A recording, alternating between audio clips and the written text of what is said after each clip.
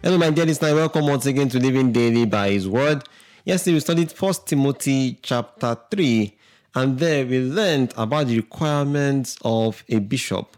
That a bishop, or what we call an elder today, needs to be blameless, the husband of one wife, to be vigilant, be sober, be of good behavior, be hospitable, and also be able to teach the word of God. You should also be an alcoholic, nor someone that is greedy or seek for money, and not be someone also that is covetous, and someone that also rules his own house, and should also be a novice or a newcomer in church. So I'm going to be studying 1 Timothy chapter 4. Before we go into the word of God today, let's seek His face in prayers. Lord, thank you greatly for the grace to experience another brand new day. So by your mercy, Lord, they are not consumed, because your compassion towards us fail not. They are new every morning, and great, O God, is your faithfulness. Forgive us ways we have erred against you, we pray thee, and cleanse our hearts from unrighteousness, O Lord, we pray. As we study, teach us your word, O Lord, and help us, O Lord, to live by your word. Thank you, Lord, for answer prayers. For just we've prayed. Amen. 1 Timothy 4, reading from verse 1, and it says, "And the Spirit speaketh expressly that in the latter time some shall depart from the faith, giving heed to seducing spirits and doctrines of devils, speaking lies in hypocrisy, having their conscience seared with a hot iron." We need to put our focus on these first two verses, because to help us understand the next verses we are going to be reading. First, these people are giving themselves to seducing spirits and doctrines which are not doctrines of God, but doctrines of the devil, which means that doctrines are against the laws of God. And also, they're speaking lies in hypocrisy, so they are tending to be who they are not, and being hypocritical to those around them, because their heart has been seared with hot iron. That means they have hardened their heart from the word of God. And this is a hypocritical attitude you see from verse 3. It says, "And commanding to abstain from meats," which can also say abstain from foods, which God has created to be received with thanksgiving of them which believe and know the truth. For every creature of God is good, and nothing to be refused, if it be received with thanksgiving. For it is sanctified by the word of God and prayer. Most people use this path to say that we can eat unclean foods and unclean meat. But here, let's not forget that the meat there is talking about food in general. And here also, we see when we read in 1 Corinthians, talking about the issue of unclean meat. It's talking about the meat that have been offered to idols. And people felt that they're unclean for them to eat, that it to defile them. But actually, we learn there, because Paul was emphatic about what he was saying, that we don't regard it as anything, because if offered to idols are totally nothing and we can eat it. But he said for those that actually have this background, we should not eat of such. So like verse 6 says, "If thou put the brethren in remembrance of these things, thou shalt be a good minister of Jesus Christ, nourished up in the words of faith and of good doctrine, whereunto thou hast attained. But refuse profane and old wives' fables, rather unto godliness." Verse 8 says something very key there.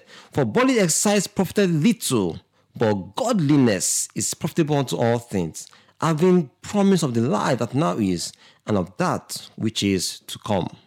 These ones were doing what we call bodily exercise.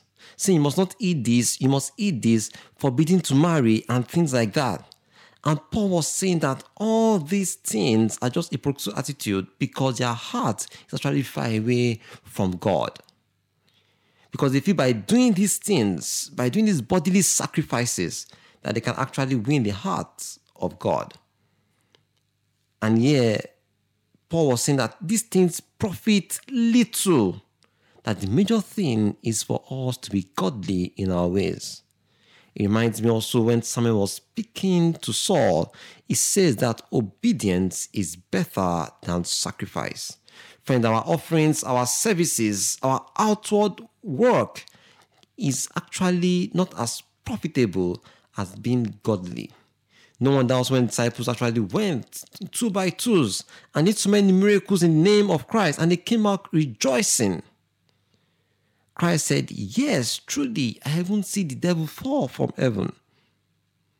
I see, yes, that truly you guys did great work in the name of God. He said, but the truth is, you should only rejoice if your name is written in the book of life.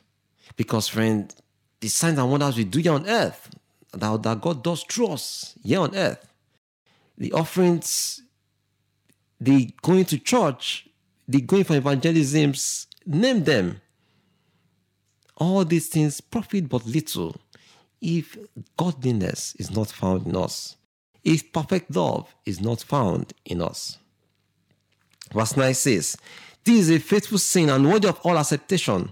For therefore we both labor and suffer reproach because we trust in the living God, which is the Savior of all men, especially of those that believe.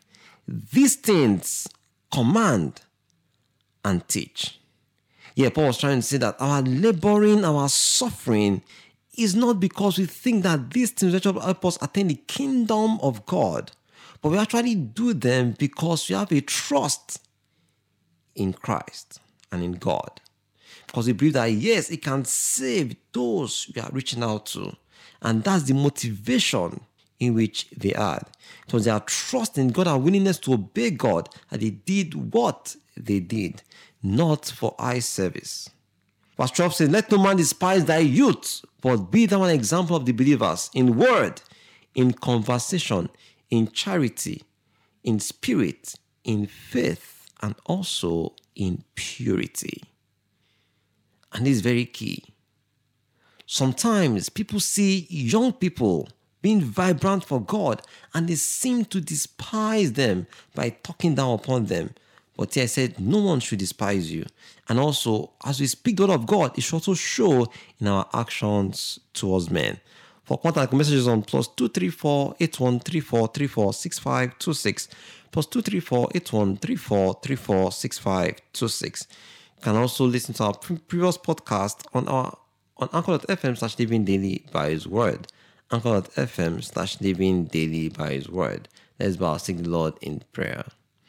Lord, we thank you greatly for your words you've heard today.